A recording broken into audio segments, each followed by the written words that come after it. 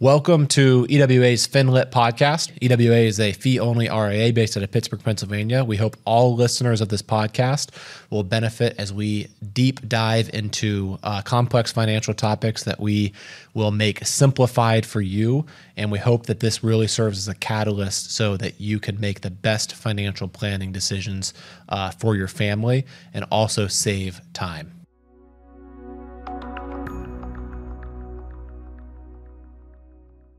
Welcome, everybody. On today's episode of FinLit, we're going to be talking about tax strategies for small business owners. So specifically, we're going to be talking about some tax strategies here with Ben and Chris from the EWA team, some of the unknown strategies that are out there. So just to get started, we are first going to talk about the difference between entity structures. So typically, a business owner has the option of what kind of business entity they want. There's many ramifications of being a sole proprietorship versus an LLC partnership, or an S corporation. So just to narrow it down here, we're going to talk about the S corporation being one tip that we have for business owners, and the reason S corporation is a good entity from a tax perspective is that, let's just say there's a business owner that has essentially $1 million of profit. That's including the compensation he pays himself. So if this business owner was a sole proprietorship, all $1 million would be subject to federal taxes, which start at 10% and go all the way up to 37%, which is graded. And the second one would, assuming in Pennsylvania, would be a Pennsylvania tax, which would be a 3.07% flat tax across the board.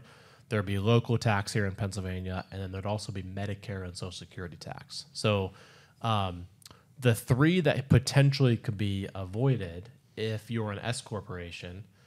So for example, if Ben here was a sole proprietor, he would pay Social Security taxes on the first $160,200 of that million, and then he'd also pay Medicare taxes, two sides of that, on the entire $1 million. That'd be $29,000, 1.45 on the employee side, 1.45 on the employer side.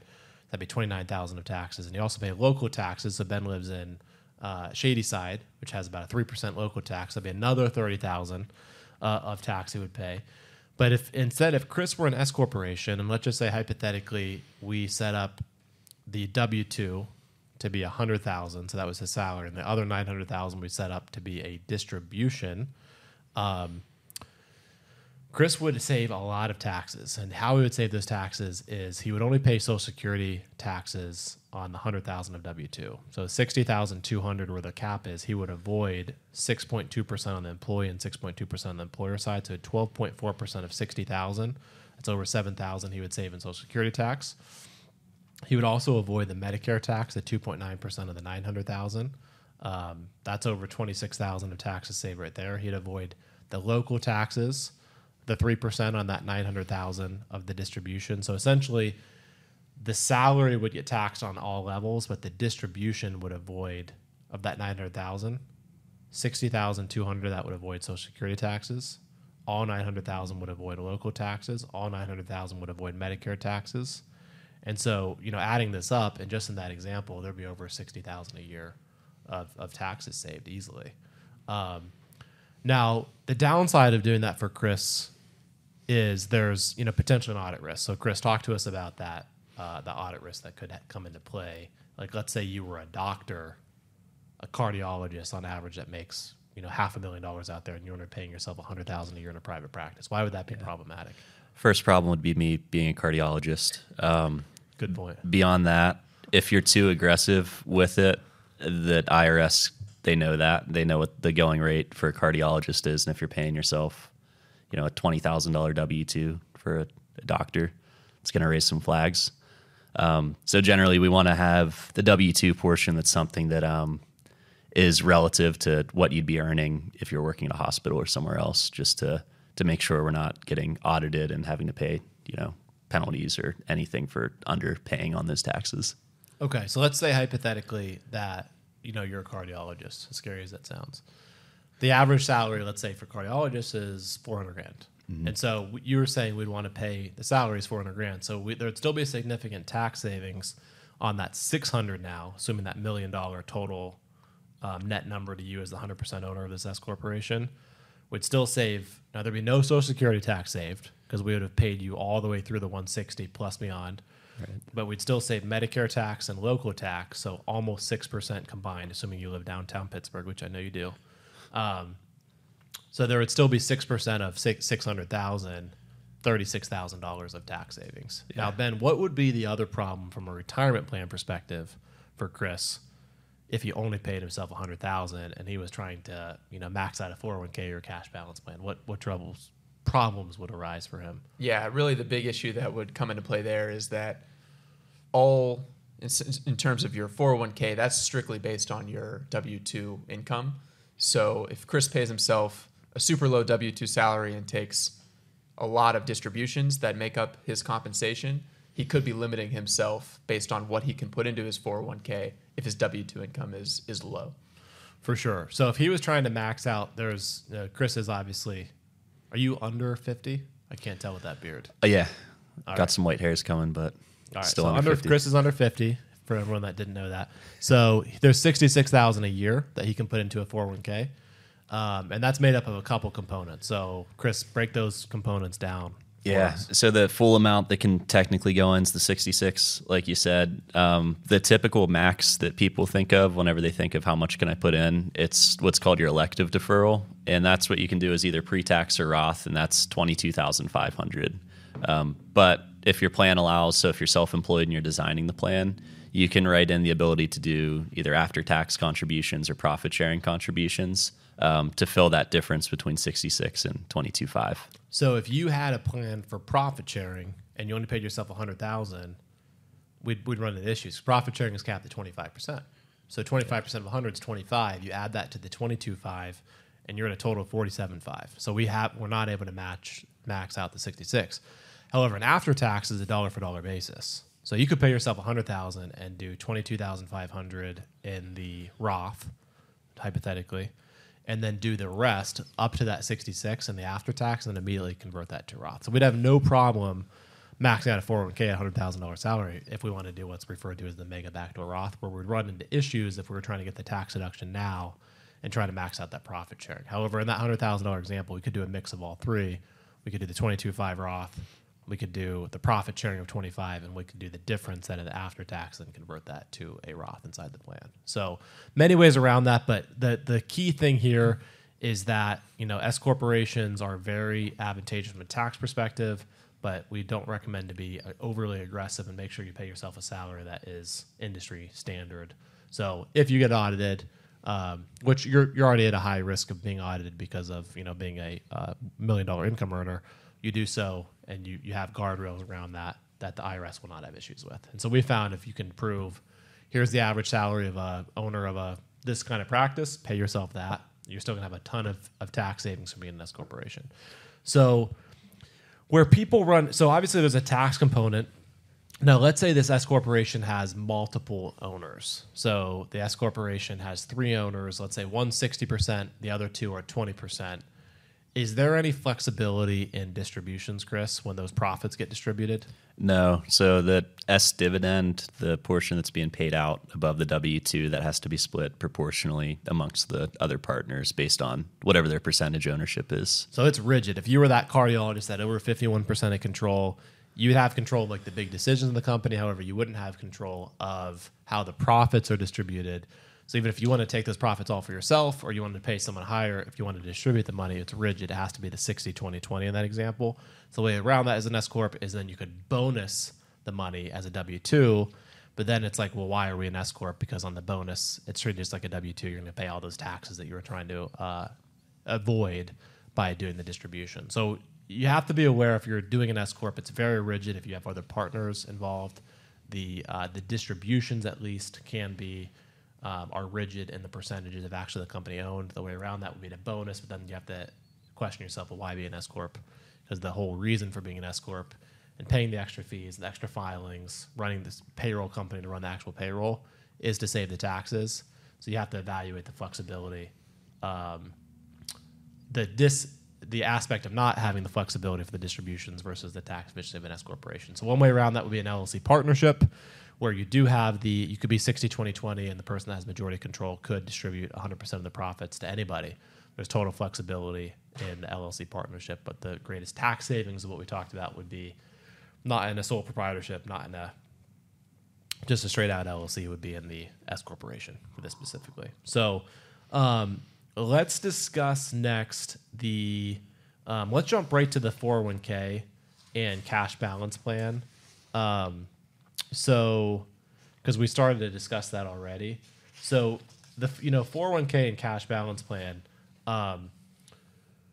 Chris, talk to us a little bit about the ability to fund a cash balance plan. Like, let's say, I know we have the sheets here. Like, if there's a 40-year-old business owner that has structured the 401k to max out $66,000 in the 401k, how much in addition to that could they put into a cash balance plan that's all a tax write-off? Yeah, so these are based off of tables that the IRS puts out. So if you're 44, you could do for the first year contribution $139,000.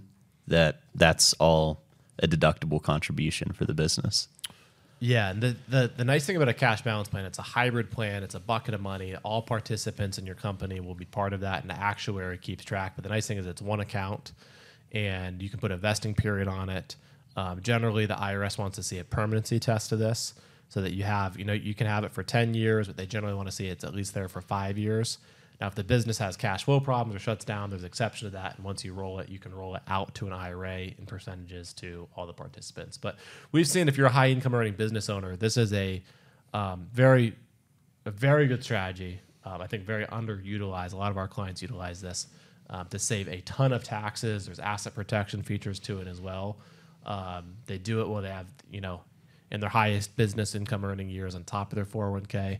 And then once it's out, we roll it to an IRA to be able to have more flexibility and it being more aggressively invested. Because the one thing about a cash balance plan is there's actuarial assumptions. So generally you end up in like a 40, 60, 50, 50 portfolio. So it's a huge tax deduction.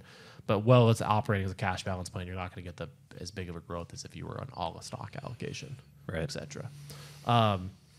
Okay, so 401k as a business owner, let's say you have multiple businesses that are totally unrelated. Could you have multiple 401ks?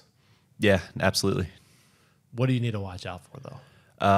Is it common control interests, I believe? So if you're the owner of one company and another, there could technically be tests that could exclude your ability to make those contributions. Yeah, there's tests you have to make across the board. There's common ownership. There's employees if there's crossover. So we need to work with the third-party administrator to determine that. But we have lots of clients that have multiple 401ks. Talk to us about the 402G limit. So technically, if you had two 401ks, you could put 66 into one and 66 in the other, but you have to be careful about one thing. And what is that one thing? Yeah, so that's going back to the elective deferral we were just talking about. So that's the $22,500 that you can put in, regardless of how many plans you have. That's capped no matter what. So if you're already maxing out the 22.5 via Roth contributions in one plan, you can still do the full 66 in another, but that either has to be after tax or profit sharing contributions. So hypothetically, you could have your medical practice. Let's say that you're putting in a Roth 22,500. You're putting in a profit sharing of 30,000, and you put the rest into an after tax to convert to a Roth. So that plan gets fully maxed out to 66. Mm-hmm. The second plan you could do all as an after-tax contribution and then also convert that to Roth as well. So you could have 66 in one, 66 in other, as long as the 401ks are allowed to coexist next to each other with the two different businesses that you're involved with. Pretty cool. So, okay, well, let's move on. So next tip we have is around, very appropriate to start talking about this with the FedEx golf tournament starting. This isn't the FedEx golf tournament, though. This is the playoffs. This is actually, we're going to be discussing the Masters in a quick second about the Augusta rule, but sorry. Yeah, Ben, continue. You stole the intro from me, so just take it from here. Yeah, so the next tax tip, which is, like you guys said, underused, maybe under discussed, is called the Augusta rule. And this is based off of the Masters golf tournament that happens in April every year. And how this came to be was in Augusta, Georgia. They host the Masters every year. in April, and over a 7 to 14 day period, you'd have all the golfers, all their caddies, all their staff, everyone who puts together the tournament, and all the fans, descend down to Augusta for a 2-week period. And there's only so many hotels, and there'd be hundreds of thousands of people that would visit the city. So people would start renting out their homes to all these guests to accommodate everybody. So what the Augusta rule says is that you can rent out your home for up to 14 days, and that rental income that you pool together over that 14-day period, you do not have to pay taxes on. So how does this make sense for a business owner? Back to tax tips for small businesses. You can rent out your home to your business for business purposes for, again, up to 14 days throughout the year, whether that's a monthly meeting, a biannual or annual meeting, or an end of the year meeting. Again, you can have 14 days where you can rent out your home to your business, and all of the income that you receive from that rental is not considered taxable. So just walking through an example of this, let's say you have a $1 million home, and again, a lease needs to be drawn up and appropriate rent needs to be charged. A good general rule of thumb is somewhere around 0.1% of the home's fair market value. So again, if you have $1 million home, that would equate to about $1,000 a day of rent. If you follow that strategy and you rent out your home for 14 days, $1,000 a day, that's $14,000 worth of rental income. And if you're in the highest tax bracket at 37%, normally you'd be subject to over $5,000 tax liability on that income. But since you're under that 14-day limit, that $14,000 you're not subject to federal taxes on. So literally, and most business owners do business in their house. So it's literally, this is a bookkeeping where you have your business account in QuickBooks, set up a transaction, $1,000 a month. Let's just say you have a recurring team strategy meeting at your house where you keep board notes and everything. So $1,000 a month goes from your business account to your personal account. And then if that was running through payroll and you're that $1 million income earner, that would be coming out at 37% federal tax rate. That comes to you with a 0% tax rate because of this Augusta rule. Right. So the Augusta rule, obviously, many good things came out of it. One is this, easy tax savings for business owners that properly utilize it for legitimate business. I would say the second good thing that came out of it was a policy that we had to start at EWA during stock market hours, not having TVs on because of the Augusta rule. There was some watching of golf during business hours, so we were able to calibrate into a really good strategy there for our firm as well. Well, I think you guys have any comments on that? Yeah, I just think a lot of our employees were trying to better understand the rule. The rule is called the Augusta rule. So by kind of watching the Masters, we were able to get a hand on this. And actually, I'd like to take this a step further. Chris and I were more kind of learning by doing kind of guys. So maybe next time we're, actually going down to Augusta, to the Masters, to kind of see this rule in action. Again, kind of a conversation for a future day, but talking about it gives us a good understanding, but actually experiencing it, I think Chris would be. Hey, if you guys can get tickets for me as well, we're in. We're going. No PTO docs. Everything. Yeah, I agree. Yeah, hands-on experience is always the best. So you guys get the tickets, and we'll do it. All right. We'll talk off. All right. Perfect. Hope you're enjoying this week's FinLit by EWA podcast. One quick disclosure before we talk about hiring your children on payroll, which can save a tremendous amount of taxes for your family-owned business.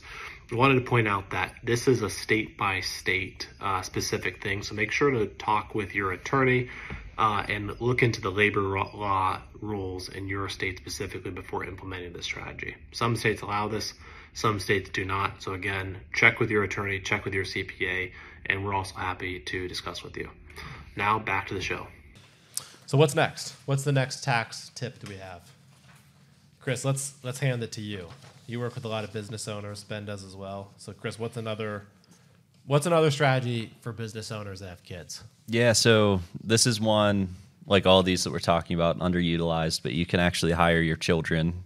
And for the 2023 tax year, if you're paid less than $13,850, you don't have to file a tax return. So that's that number. If it sounds familiar, it's the standard deduction for single people. So as long as you're as a kid, if you're earning that income, it's 0% tax savings. So a lot of our clients that have businesses and also have kids, they'll if there's stuff around the office that they can help with, small tasks, or even for advertising, some kids will be models for the company, and we'll process a one-time payment of that amount for $13,850, and it's immediately. If the business owner is in a 37% bracket, that's an immediate 37% tax savings on the $13,850. So does that have to go to the kid, or could that be utilized in the financial plan in some way? Yeah, Or can so- it be rerouted in a couple transactions? So like in reality, the majority of our clients, I believe, use this strategy. It's not like it goes to the kid and the kid's like spending it on like Yeah. Legos. It's Right. going to the kid and going where? Yeah, that's a good point. So the second step, generally we'll have the kid max out a Roth IRA. So if you have the earned income, that opens the ability to fund for this year $6,500 into a Roth IRA. And then beyond that, many of our clients who have kids also want to plan for their education. So they'll have a 529 plan established. So that remainder, the difference between the $13,850 and $6,500, that goes to a 529 plan. So So the parents were already contributing the 529 plan. So instead of contributing 10,000, that the parent would have had to earn almost 14,000 to get to the 10. They can pay the kid 10 and then reroute it directly into what they were already planning. And so like per Yeah. kid, as you said, what's 37% of 13,850? Hard doing math right now, but I mean it's almost 5,000 per kid per year that you can save. So if you have 3 kids, it's just an easy 15 a year. Again, talk to us about the audit risk. We never recommend doing this unless it's actual legitimate work. So you give the example of modeling. So that's it. If the company has a social media page and their kids on it, that's legitimate business use. Other examples, we have a client recently that their kids are going to come in and keep track of all the drinks in the office and restock that and like create Excel spreadsheets to track that. That'd be a good example.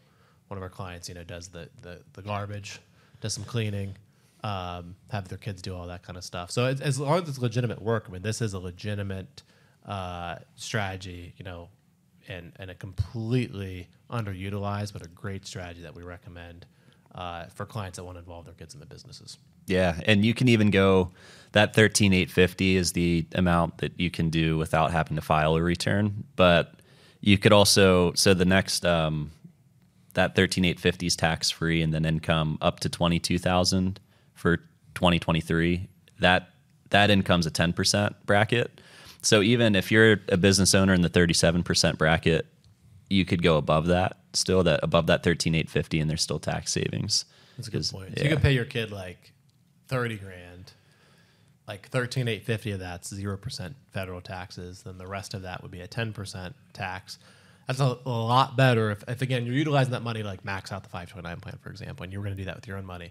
You're just maxing out the 529 plan now with that 10% tax hit versus a 37% tax hit. Right. The only downside is you're actually, if you go above that, your kids are gonna, depending on what kind of entity you have, will pay FICA taxes. So they're gonna pay the Medicare and the Social Security. So it's not an exact like 10 versus 37. It would be like a 10 because the parent would have already been maxed out in their Social Security, whereas the kid, that would have to be reintroduced. So, Right. but there's still a significant, like sometimes like 15, 20, 25% tax savings, even if you go above that. But if a kid's just modeling, it would be tough to go above $13,850. If a kid's just taking out trash 1 hour a week. So, look at like hourly rates of what you would pay and how much the kid is actually doing to determine this. But at least the $13,850, if the kid can do enough work to get that 0%, that's an amazing. Yeah. So talk to us about like the implementation of this. Like if someone was interested in doing this, like what would they have to do to actually implement this? Yeah, so it has to go through payroll. It has to all be by the book. So we coordinate that. We want to have a clean paper trail. So we want to show the payment going to the child, and then generally from there, we'll have the payroll company just wire it directly to the Roth IRA, to the 529. Just make sure everything's clean. Or alternatively, we could set up a bank account for the kid with the parent, like a custodial account, have the payroll go there, and then have the money then automatically drafted from the kid's bank account into the Roth or into the 529. Right. Either way. So, yeah, kids just officially go on payroll, and then from there, it can just be automated, which Yep. is really cool. So one-time setup, and then, so obviously we want to have highly recommend, consult with your CPA, talk about the risks, the pros and the cons. But if we can make this actual, legitimate, they're doing work, they're getting paid at an hourly rate, it's a great way to save taxes above and beyond the regular ways. Right. So, one quick side note. Again, hope you're enjoying this week's FinLit by EWA podcast.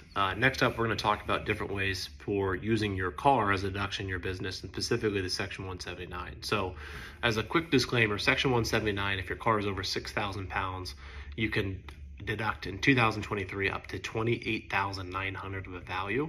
Under the current tax code, there are bonus rules, and the bonus is not capped.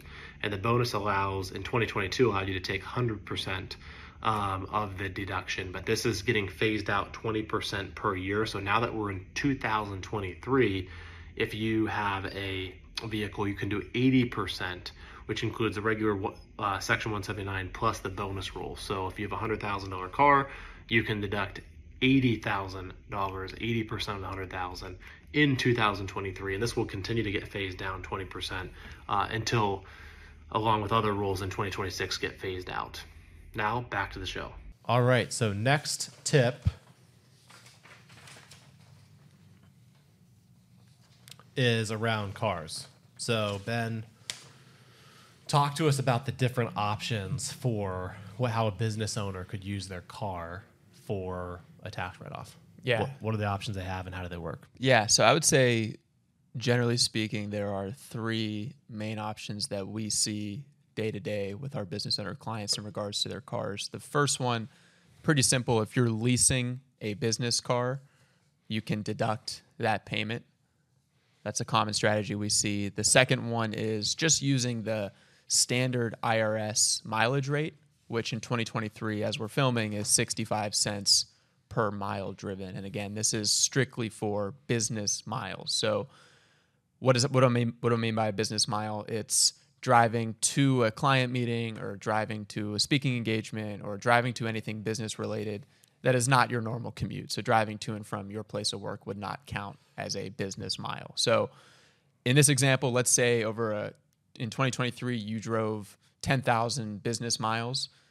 You could say 65 cents per mile, and boom, it's a $6,500 tax write-off based on your business travel throughout that year.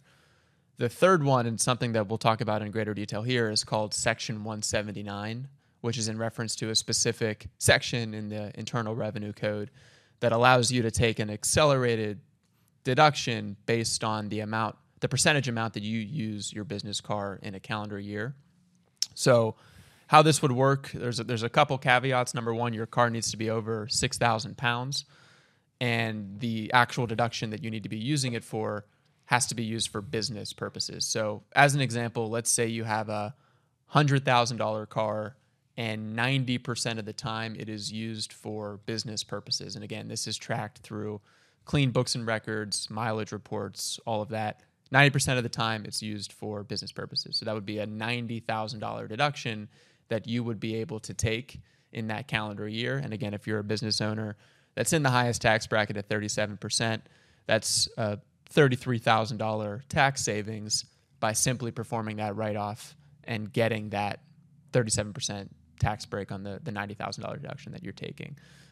Which is 5 times higher than the mileage deduction for someone driving 10,000. That's correct. And you can do either the mileage deduction or Section 179. Can't do both. You cannot double dip. You can't do both. So let's real quick, Ben. Let's talk about, so someone that's doing the mileage has to create a huge log of miles, which could be a pain in the butt. Mm-hmm. Someone that does a lease inside, and you have to do the lease inside the business, can deduct the lease payments and then obviously repairs and certain expenses. Or the third option is the Section 179, where you just write off the car.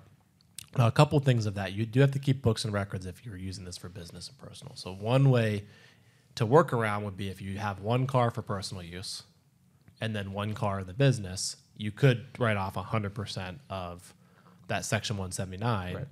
if it was owned by the business and solely for the business. So that's one workaround. If you're doing a percentage, like using it for everything, then you do have to keep clean books and records of, if it's 90% in your example, proving that you have 90% if you ever get audited. Easy to do. Usually business owners, lives are so intertwined personally and professionally. The majority of what you do is for business.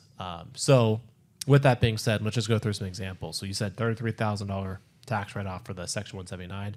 Now, in 5 years, if that person goes and sells the car, the $100,000 car, they're now selling it for $30,000.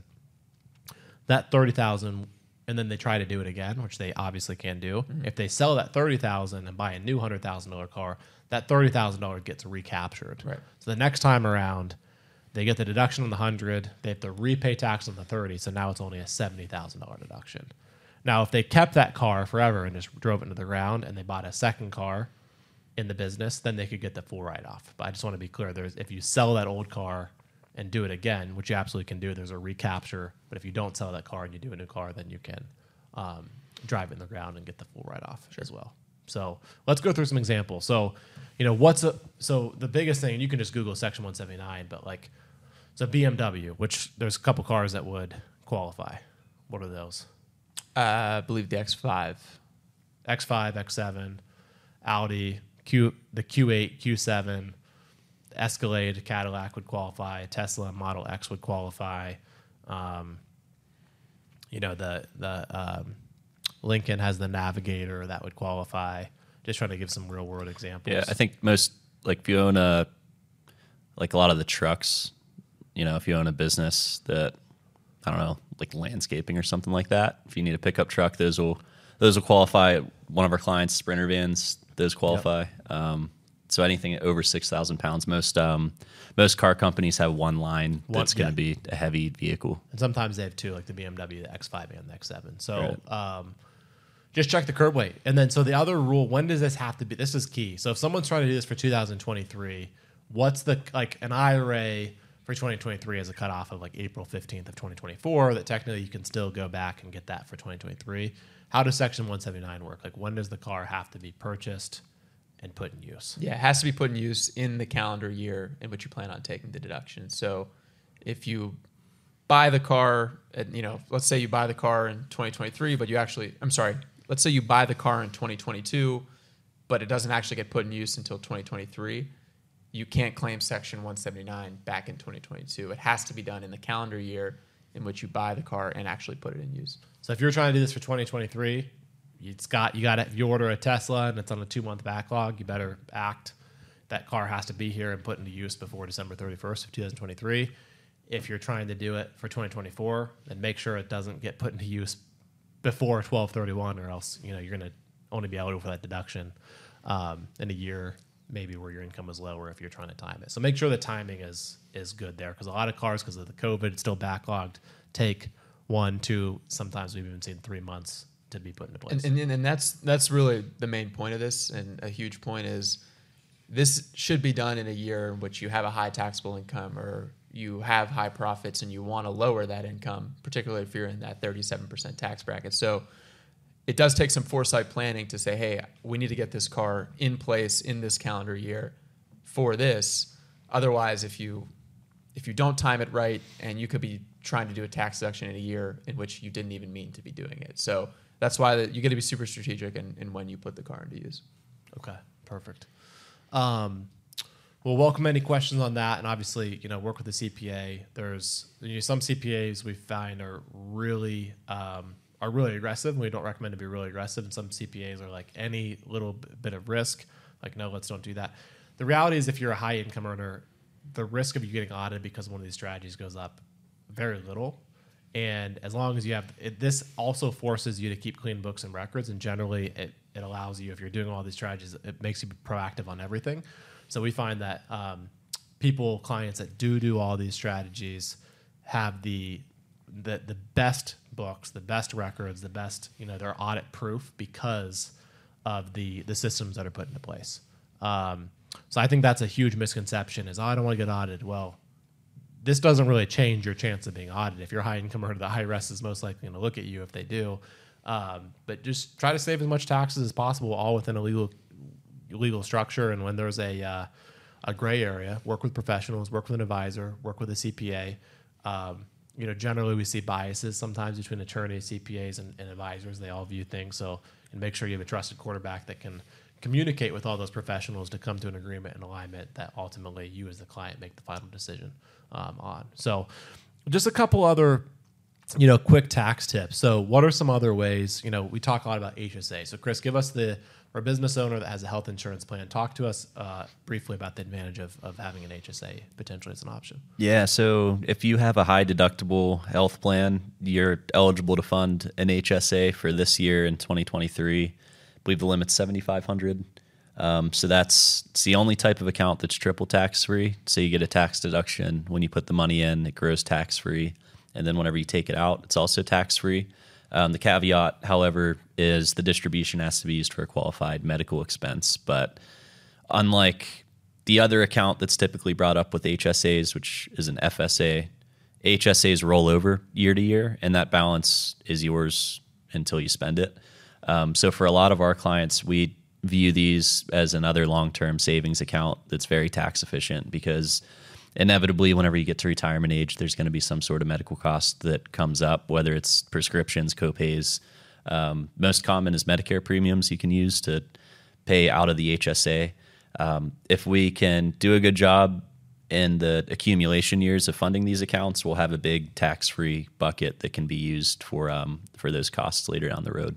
And avoid tax bracket hikes and avoid extra Medicare surcharges. That the distributions, if used for medical, don't go into your modified adjusted gross income, which is right. huge. So just bringing down the math, I mean, so someone that was doing this would pay, let's say Ben's paying $300 a month for a health insurance plan, and it's a low deductible plan.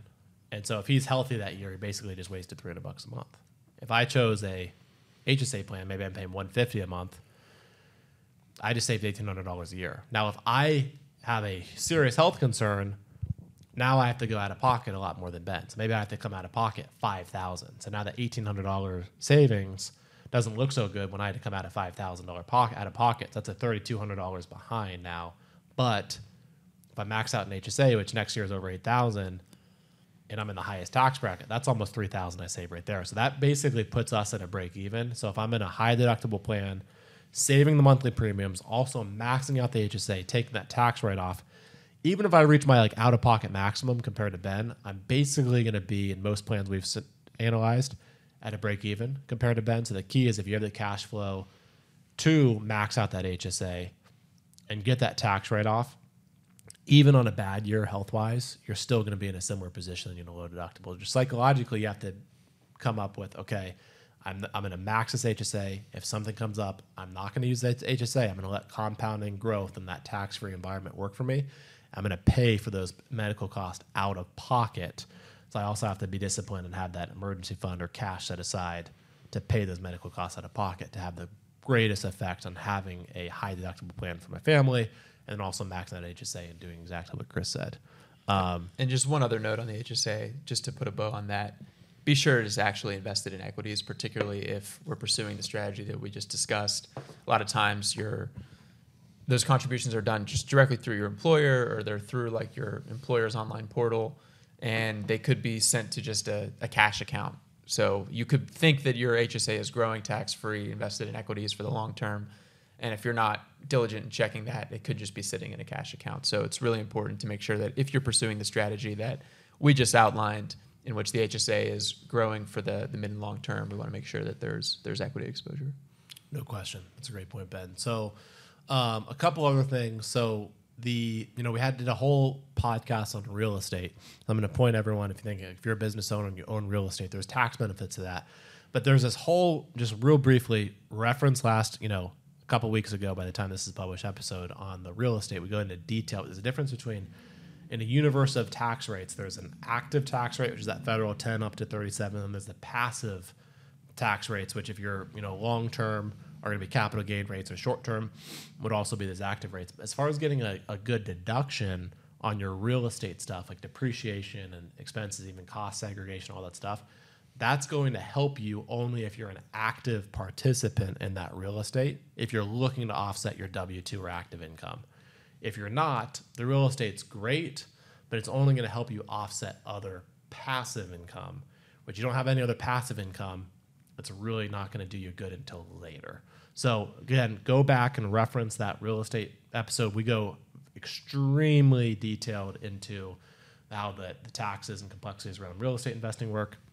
But do want to bring that up, as that's a huge strategy if properly utilized for business owners that have multiple real estate units that works the best, or if they, potentially if you have a spouse that's able to take that active role and you're married filing jointly, then you can, that active role of the one spouse handling the real estate, all that tax benefit can go and really help the W-2 or the distributions of like an S corporation, for example, of the doctor, the other spouse. That can be an extremely tax efficient strategy to do. So other tax related stuff, obviously there's lots of, charitable stuff you can do. One other recent one that we've run into is what's called an EITC credit. This is specific in Pennsylvania, but essentially if there's certain schools, I think of K through 8 or K through 12 that qualify, and you can make a 2-year commitment. And essentially, if someone owed $10,000 in Pennsylvania state tax, they could contribute $9,000 to that school, and 90% of their contribution would offset their state tax as well. So if you're charitably inclined and want to help, have a certain school that would qualify, this is an easy way to basically not avoid state taxes, but to redirect your state taxes specifically to a school that you're passionate about, and then come out of pocket just a little bit for your state tax. And this is called an EITC credit, which is a strategy that we've recommended to a lot of business owner clients as well.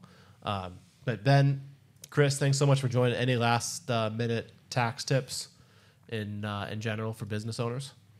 No, I think we hit on a lot of the big ones today. So I think this was super useful, and making sure that all these options are presented, and a lot of these are just underreported and under discussed. So making sure that everyone's super educated on what their options are. Awesome. Well, Chris, can you speak to specifically? There's some pretty big tax advantages I know you're considering personally between being like a single and then married filing jointly. So is this why you're considering some of these personal considerations because of the tax rates, or can you talk to the audience a little bit about how this works? Yeah, so we'll keep it strictly business here from a tax standpoint. If you're single, you have half the runway on the tax brackets. So for the 10% bracket, if you're single, 22,000 of incomes, the cap for 10% versus 44 for married. So not that you want to get married strictly for tax benefits, but it certainly helps.